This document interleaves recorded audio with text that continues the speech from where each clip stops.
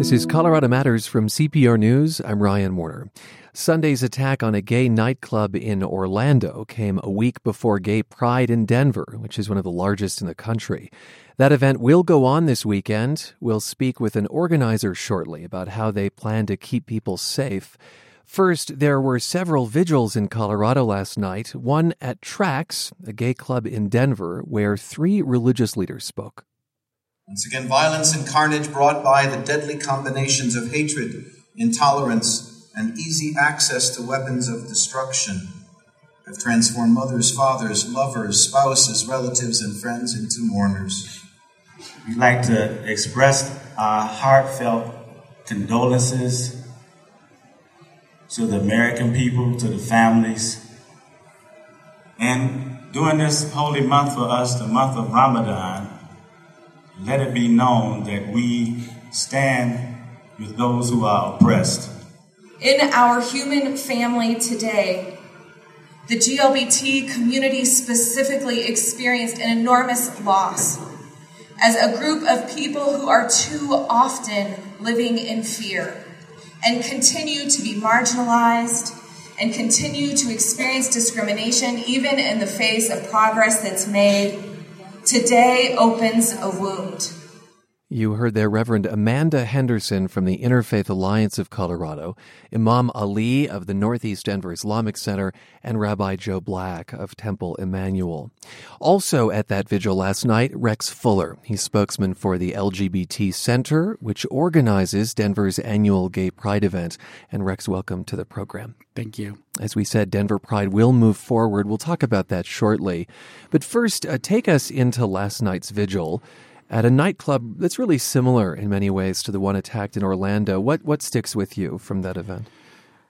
This has been such an amazing tragedy and such an emotional 24 hours. It was especially difficult for us at the center because we had just celebrated on Saturday night our 40th anniversary at a gala at the Sheraton, and we were feeling pretty good when we went to bed on Saturday night, and then Sunday morning woke up to this horror. And I think what was probably most reassuring to me over the course of Sunday was how so many community groups came together to organize that vigil and put it together and worked together. There were representatives from all areas of the gay community. And then it was very reassuring that in the afternoon, the Muslim Society of Colorado also hosted an event at their Islamic Center and spoke up against it also. So despite that it was a terrible event, it was also kind of moving. The theme of this year's Pride event in Denver is building community, according to your website. And I want to ask about building community in particular with Colorado's Muslims. Yesterday, a member of the Colorado Muslim Society said Denver's Pride activities should go ahead. And in his words, he said, celebrate, celebrate, celebrate. How, if at all, might this lead to new channels of communication between Colorado's gay community and its Muslim community? I hope that it'll open up more opportunities to share and to understand each other's perspective. And certainly yesterday's event at the Islamic Center was a first step. I think that all our organizations are looking for ways to work with faith communities across the spectrum and to encourage acceptance of LGBT people. I read several comments from people in attendance at the vigil who wish there had been more room for anger, for rage. And in attendance last night was Dee Dee DePearson of Denver.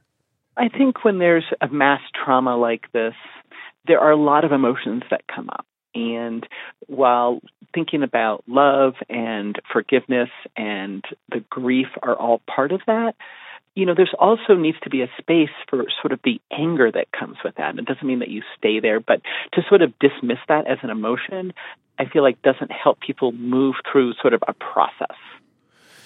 There's certainly grief in your voice. Is there anger? Of course there is. And I don't think that I really don't feel that we were dismissive of anger, but I do feel that we have a very large public event to plan, and we need to think of safety. And we want to encourage calm emotions so that everybody is safe at that event as much as we can. And I appreciate her thoughts, but there's a lot of emotions that are going on. There were other vigils yesterday, and there will be others coming up this week. And I think there will be chances at Pride Fest to address the full range of emotions. Well, let's talk about Pride Fest this coming weekend in Denver. Talk to me about the decision to move forward with it. It was made pretty quickly. Well, as many people said yesterday, and I think I strongly agree with that, is we're not going to be scared back into the closet. That's really the whole purpose of a gay pride celebration, is to be out and to be yourself despite people's disapproval. So everyone agreed that the festival had to go on. There was no way to not do that. And how will you keep people safe? We've been working very closely with the City of Denver's Office of Emergency Management, the city's Office of Special Events, and with Denver Police Department to coordinate aspects of security. We also have private security on site that we hire as part of the festival. And are you beefing up security in any way? We are addressing those issues. It's still a developing plan. We have had a safety plan in place for many years. This is not an uncontroversial event in its history in that regard. Right. So we have been very aware of safety and been planning for eventualities for many months. Can you speak to any extra steps? Well, one thing that we did this year that was a first time, and it was good. It was fortunate that we decided to do that, is for our staff for the event as well as our volunteers. We did active shooter training, how to react in the event of an IED or active shooter on site. So we're preparing for that eventuality. There was some reports of having metal detectors, magnetometers. Is that going to happen? That will not happen. It's a large outdoor festival on a 3-acre park, and so there will not be metal detectors, but it is a gated festival. It's fenced off, and that everyone coming to the festival, their bags are subject to search. We are not allowing weapons on the site. And we're also trying now to discourage people from bringing coolers and things like that, just to make it possible for the most number of people to get in. We're speaking with Rex Fuller, spokesman for the LGBT Center in Denver, which organizes Denver's annual Gay Pride event. Do you think that the event will have a very different tone this year? Yes, I don't think there's any way to avoid that. Certainly, you were speaking about feelings of anger that people are feeling, and there's also some fear and I think grief. So that will certainly be part of the mix of emotions at the festival. Do you expect diminished attendance? No, we don't. I actually have been in contact with so many people who say we're more determined than ever now to come. Also have been in contact with vendors and exhibitors and sponsors who have sent the same message. We wouldn't miss it now for anything. Are you in touch with federal law enforcement on this? Not at this time, because really that will be coordinated through the Office of Emergency Management at the city. With the city. All right. I want to... Well, and could I also just say one Sure. thing? We have not received any threats. I think that obviously this was a big shock to everybody, and it's relevant to us because we were getting ready for this festival, but we've not received any threats at all. So, I just want to reflect on something that I read. It came out on Sunday from One Colorado, which is an LGBT advocacy group. And it said, gay clubs hold a significant place in LGBTQ history. They were often the only safe gathering place, and this horrific attack strikes directly at our sense of safety. More will come as to the shooter's motives, of course. But would you say that you feel less safe today, Rex Fuller? Boy, that's a trick question. Unfortunately, in Colorado, we've had many experiences with gun violence and with tragic mass shootings. So if anything, over the last 24 hours working with law enforcement and with this community, I think I might feel more safe because I feel people are taking it seriously and really addressing it. Thank you for being with us. Well, thank you. Rex Fuller, spokesman for the GLBT Center of Colorado. Gay Pride in Denver is this weekend in Civic Center Park and culminates in a parade Sunday. Pride activities are also scheduled in Colorado Springs for July 9th and 10th. Organizers there said on Facebook they're working with police to assess threat levels and develop a plan. Another candlelight vigil for Orlando takes place tonight, 8 o'clock at Cheeseman Park in Denver. Here's some of the song Lean on Me, sung at last night's vigil at the Trax Club.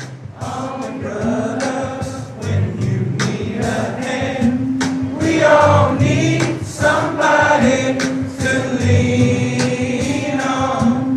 I just might have a problem that you understand. We all need somebody to lean on. A coveted job is open for the first time in 12 years. Denver District Attorney. The current DA, Mitch Morrissey, is term limited. His tenure has included a number of controversial excessive force cases involving officers. That issue has helped define the race to replace him. Well, that and money. CPR's Ben Marcus reports on the most expensive DA's race ever in Denver. The first floor of a stately mansion in Capitol Hill is packed with a well-dressed crowd. But this isn't just any cocktail party for the well-heeled. It's an event for Denver District Attorney candidate Beth McCann. Thank you all for coming tonight. This is an incredible turnout. McCann eventually addresses the crowd. She says she was a former deputy district attorney and manager of safety in Denver. Most recently, she's been a state house lawmaker focused on criminal justice issues. Then she gets to the nitty-gritty reality of this campaign. Of course, we're always raising money and needing money. So writing a check, getting friends to write checks, getting husbands, wives to write checks, children, whatever. This Democratic primary is likely to decide the next DA in this heavily Democratic city, and this race is already 3 times as expensive as last time there was a competitive run for the office. $1.5 million total dollars raised so far. I have to tell you, I'm surprised by the amount of money myself. It's a lot of money to spend on a race like this. Later, at McCann's home in Congress Park, she says running a citywide campaign is expensive, but donors are excited about the opportunity for change. The current DA, Mitch Morrissey, has been the subject of community scorn for not prosecuting officers who've killed or beat civilians while on duty. We really need some changes in the office.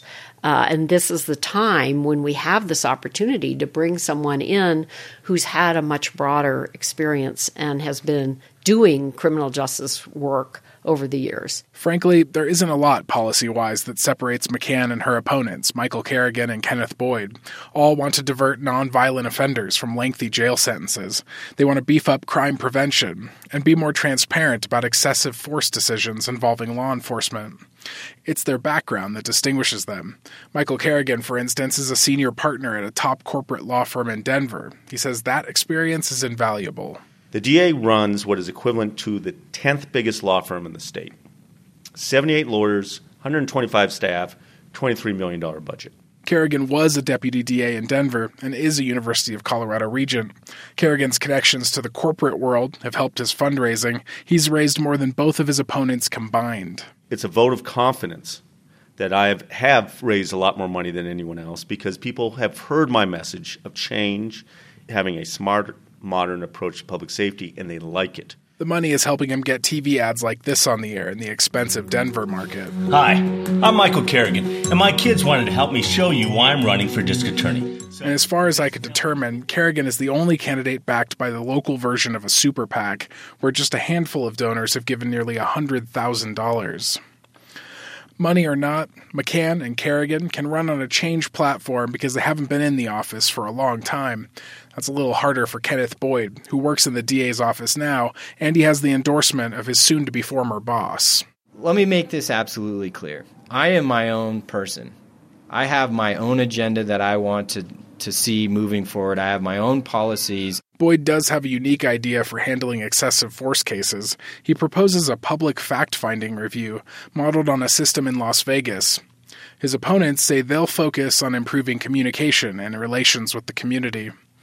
Michael Kerrigan and Beth McCann have served in the district attorney's office, but Boyd says there would still be a tremendous learning curve for either if they took office now. Beth has been out of the office for 30 years, and Michael's been out of the office for over 15 years. The way that we prosecute a domestic violence case in 1982 versus all the different things we do in 2016 in terms of the way we engage victims, the way that the services that are provided, it's completely different. One thing that isn't different, there will be plenty of scrutiny from community activists like Alex Landau, who himself was the victim of excessive force by Denver police in 2009. He eventually was awarded an $800,000 settlement from the city.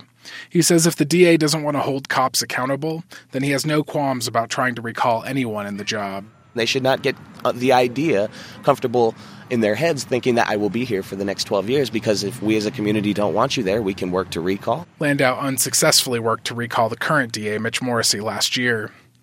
The winner of the primary on June 28th will face an independent candidate, another deputy DA from the office, in the general election.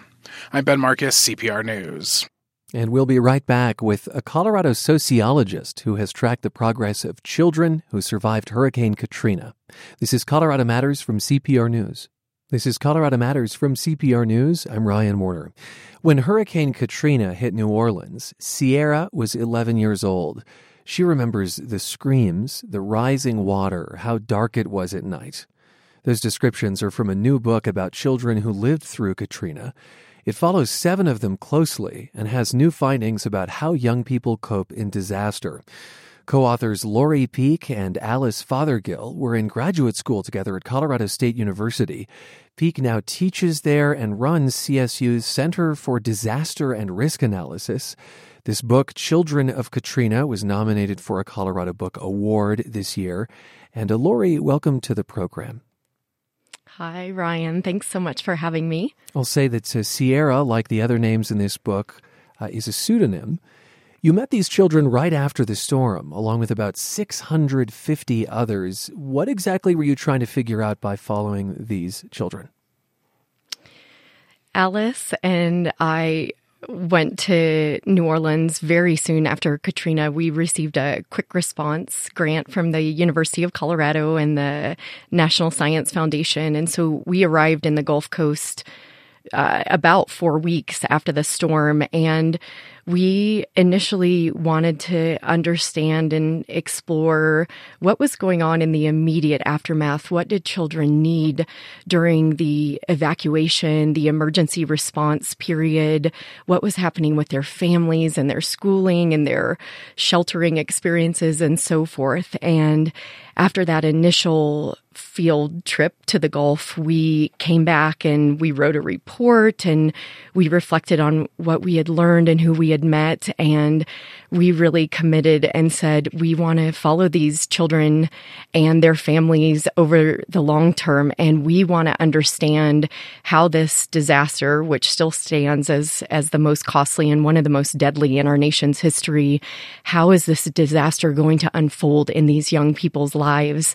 And that central question really set in motion what became a nearly decade-long study of children's recovery experiences after Hurricane Katrina. Indeed, it's been a huge investment of time. And in a way, are these children still recovering today?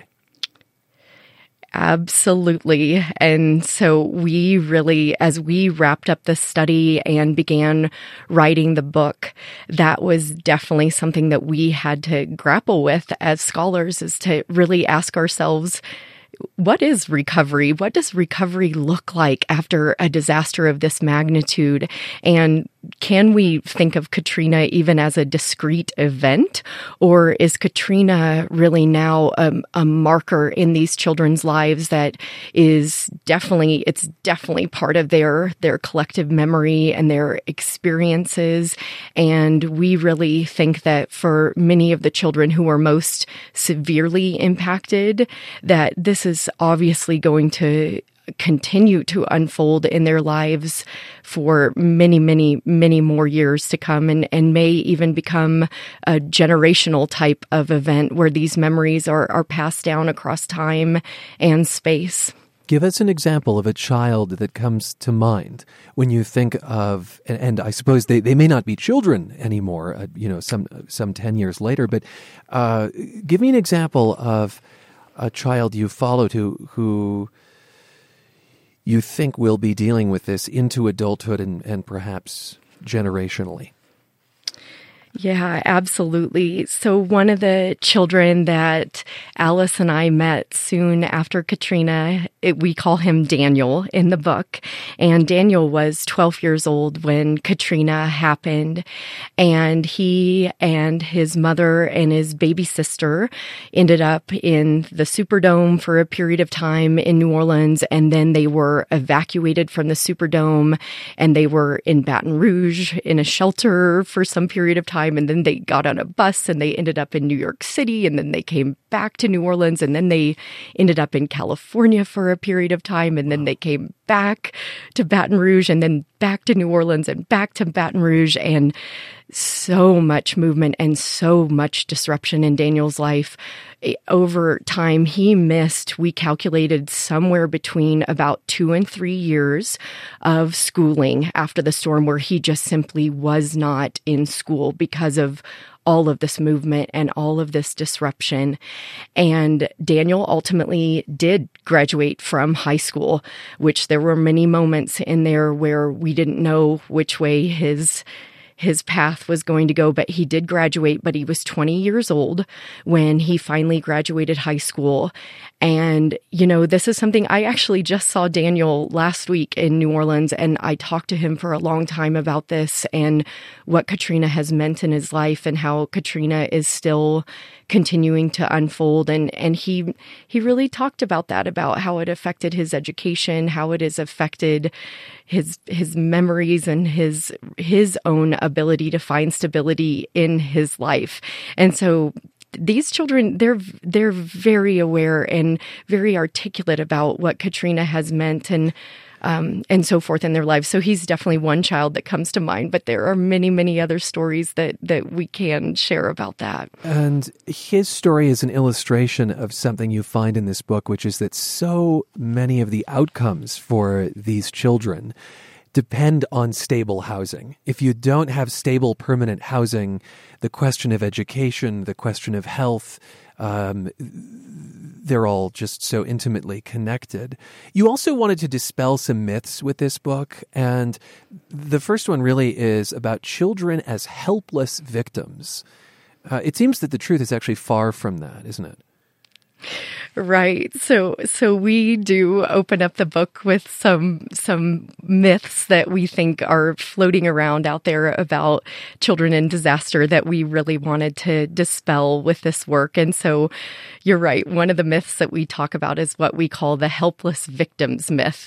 And this is where children are just cast as completely vulnerable and completely incapable in the face of extreme events. And then we contrast that helpless victims myth with really what seems like the opposite. It is sort of what we call the resilience myth.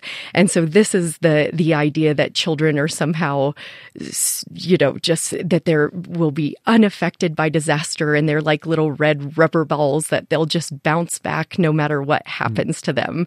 And of course, the reality is so much more complex and dynamic than that. And many children, they fall somewhere in between that. They may have some aspects of their lives that are indeed closer to that vulnerability angle, but then also children have many, many capacities. And so that's why when we started with that helpless victims myth, one of the ways that we tried to clear the slate of that was to really document over time children's capacities. And we write about in the book the ways that children helped other children before, during, and after the disaster, the ways that they helped adults in their lives, and also the ways that children help themselves. And we think that's a really important contribution, because so often children are overlooked, but they're so capable and there's so much they can do.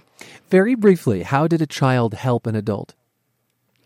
So one way that children helped adults during the evacuation period, for example, is that children oftentimes became responsible for taking on certain tasks within the household. So they would pack up certain elements that were needed to go in the evacuation. So they would oftentimes pack their own Hurricane Go kit. And so they would do things like that during the evacuation for the adults in their lives.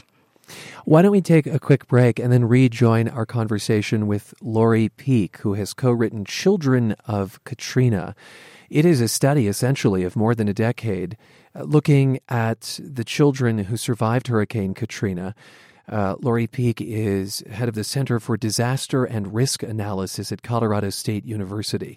This is Colorado Matters from CPR News. You're back with Colorado Matters from CPR News. I'm Ryan Warner, and let's rejoin my conversation with Lori Peek. She's a sociologist and is with the Center for Disaster and Risk Analysis at Colorado State University. And with her co-author, Alice Fothergill, she's written Children of Katrina. It sums up a decade of learning about how children cope in disaster. And one of the girls that you follow, McKenna, actually ends up in Denver. Her grandmother lived here, and she's still here, I understand. It took her quite a while, though, to adjust. You recorded an interview with McKenna, and I'll say there's another interview happening in the room at the same time, so you may hear a little background noise here. What were your grades like before the hurricane? My grades were good. My grades were real good. I was on this program called TOPS. You have to have a certain grade point average, and then, when you graduate, they pay for whatever college you want to go to. And then when you came to Colorado, how were your grades once you got here? My grades dropped. Why do you It's think that was? like the pressure, the stress, the pressure because, I'm like, all right, I'm in 11th grade, 12th grade, right around the corner. I have to get on my stuff, real quick. And then the stress because I couldn't get in touch with any of my friends at first. Then I couldn't get in touch with my 2 sisters, my brother, and my 3 nephews. I couldn't get in touch with, some of my real daddy side of the family. She said her real daddy there because he left the family when she was just a baby. But it sounded like she was on such a strong trajectory before Hurricane Katrina, and that even for someone who's really dedicated to studying and doing well, this is just such an unmooring event. What would you like to say about McKenna and her adjustment in Denver? Yeah, Ryan, thank you for acknowledging that. And so one of the things that we write about in Children of Katrina is about this declining trajectory. And for the declining trajectory, these were children and youth who experienced simultaneous and ongoing disruptions in basically all aspects of their lives, in their families, their schooling, their housing, their health and healthcare, their friendships, extracurricular activities, and so forth. And so many of the children who fit the declining trajectory, they were living very precarious lives before Katrina happened. And Katrina just accelerated and exacerbated already difficult circumstances. But then you're right, there were children like McKenna who her life was pretty darn good before Katrina, and she was saving for college, and she was in a really good place and had really good friends, really supportive family along the Gulf Coast. And then what Katrina did was revealed essentially unrecognized vulnerability and set her on this declining path, because Katrina was just so profound and so disruptive in so many lives.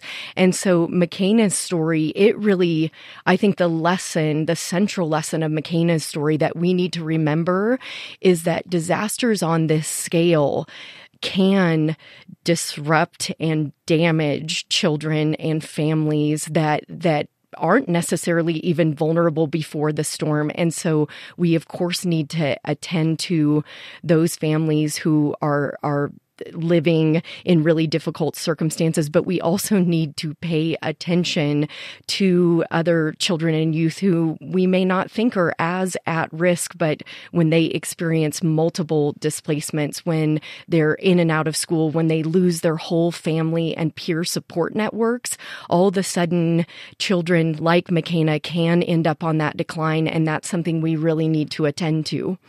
And so if you could change perhaps one thing about the response to Katrina, and, maybe that's from a government standpoint or a nonprofit standpoint, I don't know, what would you change that most affects outcomes? Oh, that's the $billion question, isn't it? So, especially in a disaster like this, where there were so many things that were disrupted and that were in need of repair.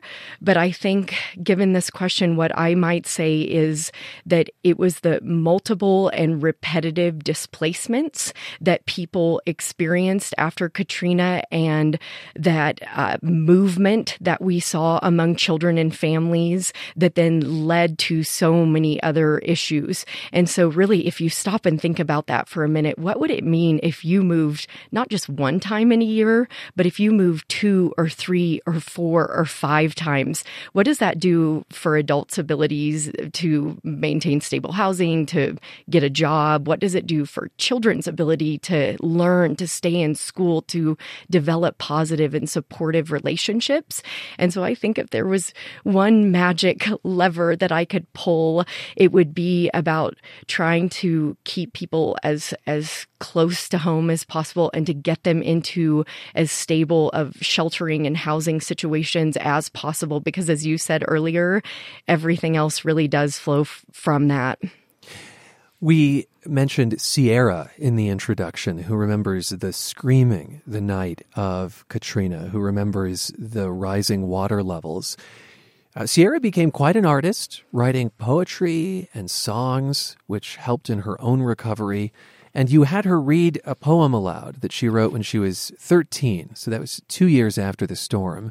And she essentially addresses a bully after finding her voice. Hey, you. Yeah, you. The one in the corner who teased me for being so quiet.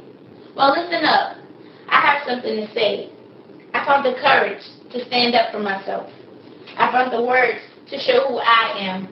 I found the voice to speak my thoughts, my fears, my dreams, myself. So you, yeah, you, the one that scared me so quiet, pick up a pen, find who you are, let yourself be free through poetry. Let yourself be free through poetry, she says. If there's a theme to this book, Lori Peek, it's that in the wake of disaster, you can empower children. You can make them feel like they have some influence over their own lives. Would you agree with that? Yes, absolutely. And Sierra is such an interesting case and such an incredible girl and now young woman. She was 11 years old when Katrina happened. And Sierra fit this pattern that we talk about in the book that we call finding equilibrium. And so she, like many other children who fit this trajectory, she experienced an initial period of decline and disruption after Katrina. But then she was actually able to attain a new form of stability after the storm that actually didn't even exist before the storm. She and her mother ended up in some ways in better and more stable circumstances after the disaster. And so you're right, Ryan. She absolutely represents what can happen, the positive rainbow, if you want to say that about a disaster. Even with all the dark clouds, there can be these silver linings that can open up. And Sierra really represents that because while her family did not have a lot of resources before the storm, after the storm, she and her mother worked together to figure out what they needed and forms of support that they needed. They were able to ask for it. They had a lot of what we call in the book advocates in their lives. And so these were people who were connected to powerful and functioning institutions like good schools, places that had employment opportunities and housing opportunities. And those advocates were able to help Sierra and her mother to mobilize critical resources that really helped to facilitate Sierra's recovery after the storm. And Ryan, I'll tell you, it was there were so many memorable moments in the course of doing this research, but Alice and I had the honor of attending Sierra's high school graduation, and we sat in that audience with hundreds of parents, many of them parents to so-called Katrina kids, who watched their children walk across that stage. And we turned to Sierra's mom, and she just had tears rolling down her face as she watched her daughter walk across that stage and accept her high school diploma. And it was such a moving moment. And she really did find her voice. And it was through adults who really helped her to find that voice and got her the support she needed. So it was one of the really powerful and uplifting stories that we had the honor to document after that storm. Thanks for being with us. Thank you. Sociologist Lori Peek co-wrote Children of Katrina. Peek directs the Center for Disaster and Risk Analysis at CSU. Her book was nominated for a Colorado Book Award, and just last week, it won an award from the American Sociological Association. You can read an excerpt at cprnews.org. Coming up, the Grateful Dead at Red Rocks. This is Colorado Matters from CPR News. It's Colorado Matters from CPR News. I'm Ryan Warner. Red Rocks was one of the Grateful Dead's favorite venues. The band headlined there 20 times. Their first show at the amphitheater was July 7th, 1978. Paul Epstein, owner of Denver's Twist and Shout Records, was a 19-year-old student at DU back then and a fledgling Deadhead. He and a friend arrived early and grabbed fifth-row seats. Epstein returned the following night for a concert that many consider one of the band's best shows ever. Wait until that deal come round. Don't you let that deal go down. Oh, no. Now, audience tapes of both shows have long circulated among fans, but high-quality soundboard recordings have just been released, part of a box set of all the band's shows from July 1978. And to Paul Epstein, welcome to the program. Thank you for having me. Take us back to the summer of 78. How big a deal was it that the Grateful Dead were performing at Red Rocks for the first time? Well, the Grateful Dead had been fairly scarce in our area for a while. There had been a show in 77, but before that, it had been a number of years before they had played, and they had never played at Red Rocks. And Red Rocks itself had been kind of in a fallow period after the Jethro Tull tear gas incident in the early 70s. It got kind of closed down to rock concerts, and it had just, in I think 76, started to come back as rock as an acceptable music in Red Rocks. So a lot of the big bands had not been playing Red Rocks, or the bands that had really come to ascendance in that middle 70s period had not been playing at Red Rocks. So here we had a confluence of the Grateful Dead on a high right then, and Red Rocks being available to rock and roll again. Just very briefly, what happened with Jethro Tull, just for the context? Well, there were people trying to gate crash, and the probably Denver police, it might have been Morrison police, but some police department used tear gas on them, on the people gate crashing, and the show had to be stopped during Jethro Tull's set. Ian Anderson started coughing.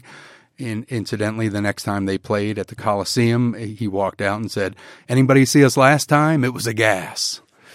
And the city banned rock concerts, basically after the Tull concert for a while, and then slowly opened it up to soft rock. Right. Yes. Yes. In 75 and 6, it was really soft rock, and then they started in 77 and 8 doing real rock concerts again. It hardened after a while. Right. Was it hard to get tickets to that first Grateful Dead show in 78? No. No. Okay. No. Was it full? Yeah, I think the Friday night, the 7th, seemed like there was a little bit of room, but the 8th, the Saturday night, which is the one that's getting a lot of attention now, was packed. But it was not hard to get tickets. It wasn't this great. There was no Grateful Dead mail order. There was no secondary market for selling tickets. There was no internet, folks, at that point. So, it was a pretty, you heard it on the radio and you went that day or the next day and got tickets, and it wasn't that hard. What stands out to you from those first two concerts at Red Rocks? You recorded them, right? I did. Because the Dead, they were really known for allowing fans to do that. Yeah, there was no restriction to it. This is before the days of a dedicated taping section, which they introduced in the 80s. Huh. But they looked the other way. Everything was permissible at Red Rocks, and I was there all day. I mean, that was one of the things that stands out to me was the kind of laissez-faire attitude of the security and the promoters and the band. They hung out all day. You could smell that they were barbecuing backstage. Right around dinner time, everybody was like, "I'm hungry," and they were visible, walking around backstage, and there was just a very laid back, So that was one thing. The other thing is obviously the magnificent music. It was exceptional by subjective or objective standards, I believe. Well, let's listen to one of the newly released tracks. This is from the July 8th show. Must Have Been the Roses. Annie laid her head down in the roses. She had ribbons in her long brown hair.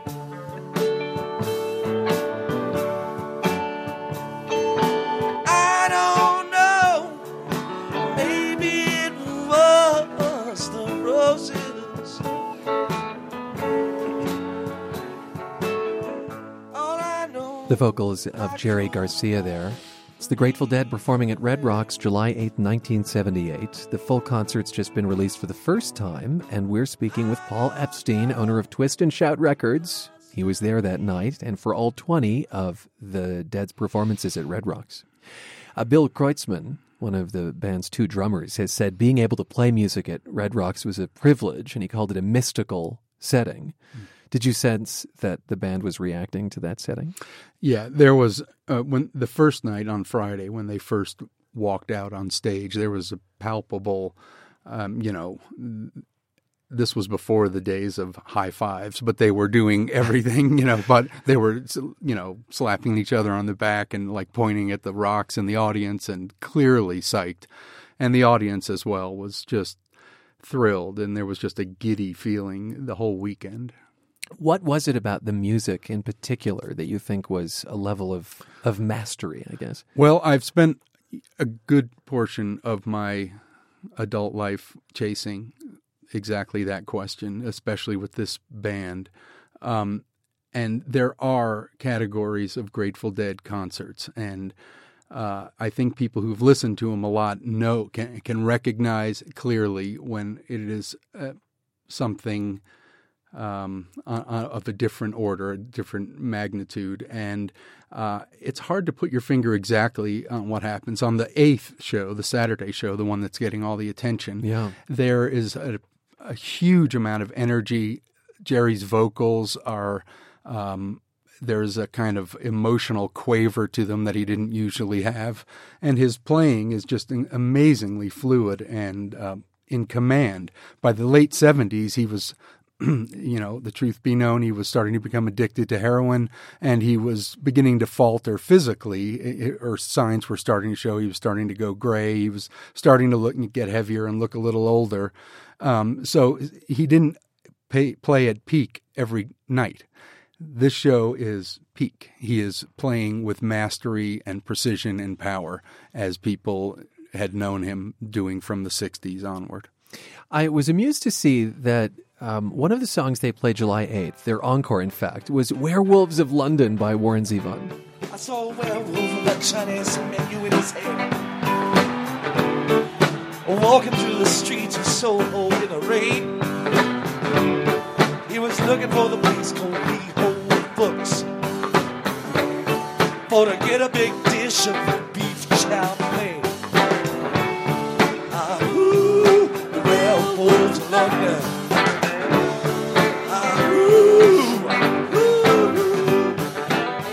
I'm so excited to hear that howl from the dead. What were your impressions when you heard that? Well, I knew the song, I knew Warren Zevon, but I remember this was, as I said, before the internet, so I had no idea they were playing it. They had only played it probably less than half a dozen times, and only that summer, and then they played it a couple more times in their entire career. It was wild and exciting and hilarious, and Jerry's vocals are nearly maniacal by the end. I mean, he's shrieking it out, and the other band members are kind of shrieking back at him, and it's just one of the most overtly fun and overtly expressive Jerry Garcias I've ever seen. So did you howl back at him? Oh, the whole audience was. And on my audience tape, you can hear at the end of it, the band comes down and they're just kind of going, ah-hoo, and you can hear the audience going, ah-hoo, back at them, and it's just great.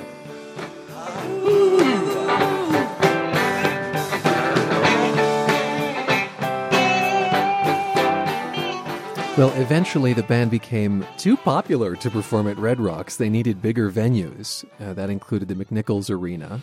Their last concert at Red Rocks was August 13th, 1987.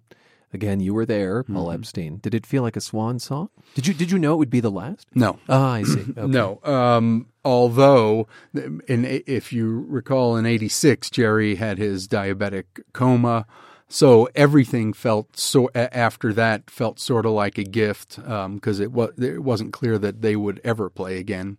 In addition to that, they were in 86. That was the year he went down with the coma. Was the year that Touch of Grey became an enormous hit. 86 and 87, and the size of their audience changed dramatically, thus making Red Rocks almost impossible. So there was a sense that this was fragile, and right after Red Rocks, 2 days later, they played a couple shows in Telluride where the environment was even more fragile, and it was like, ooh, these days of these special small shows may be coming to an end. And true enough, they were arena and stadium bound after that. Yeah. But you sensed a fragility. What do you think is the lasting impact of the Red Rocks shows, just briefly? Well, the 78 ones, I do believe, were a turning point in a lot of ways. I think the Dead had already established that they had this traveling audience, people who would follow them around. However, in 78, right after the Red Rocks shows, they played Egypt. So there was this vibe that Red Rocks was this unbelievable venue that you had to see. Then right after that, there was a group of Deadheads who literally went to the ends of the earth to see this band at the most cosmic place possible. So there was this whole at Giza. At Giza, oh they played. Goodness. They played in front of and that was right after Red Rocks, in front of the pyramid. So there was this overwhelming sense that the Dead were worth following. Thanks so much for being with us. Thank you for having me. Paul Epstein, owner of Twist and Shout Records in Denver. By the way, the Dead and Company, which consists of several former Grateful Dead members, will perform at Folsom Field in Boulder, July 2nd and 3rd.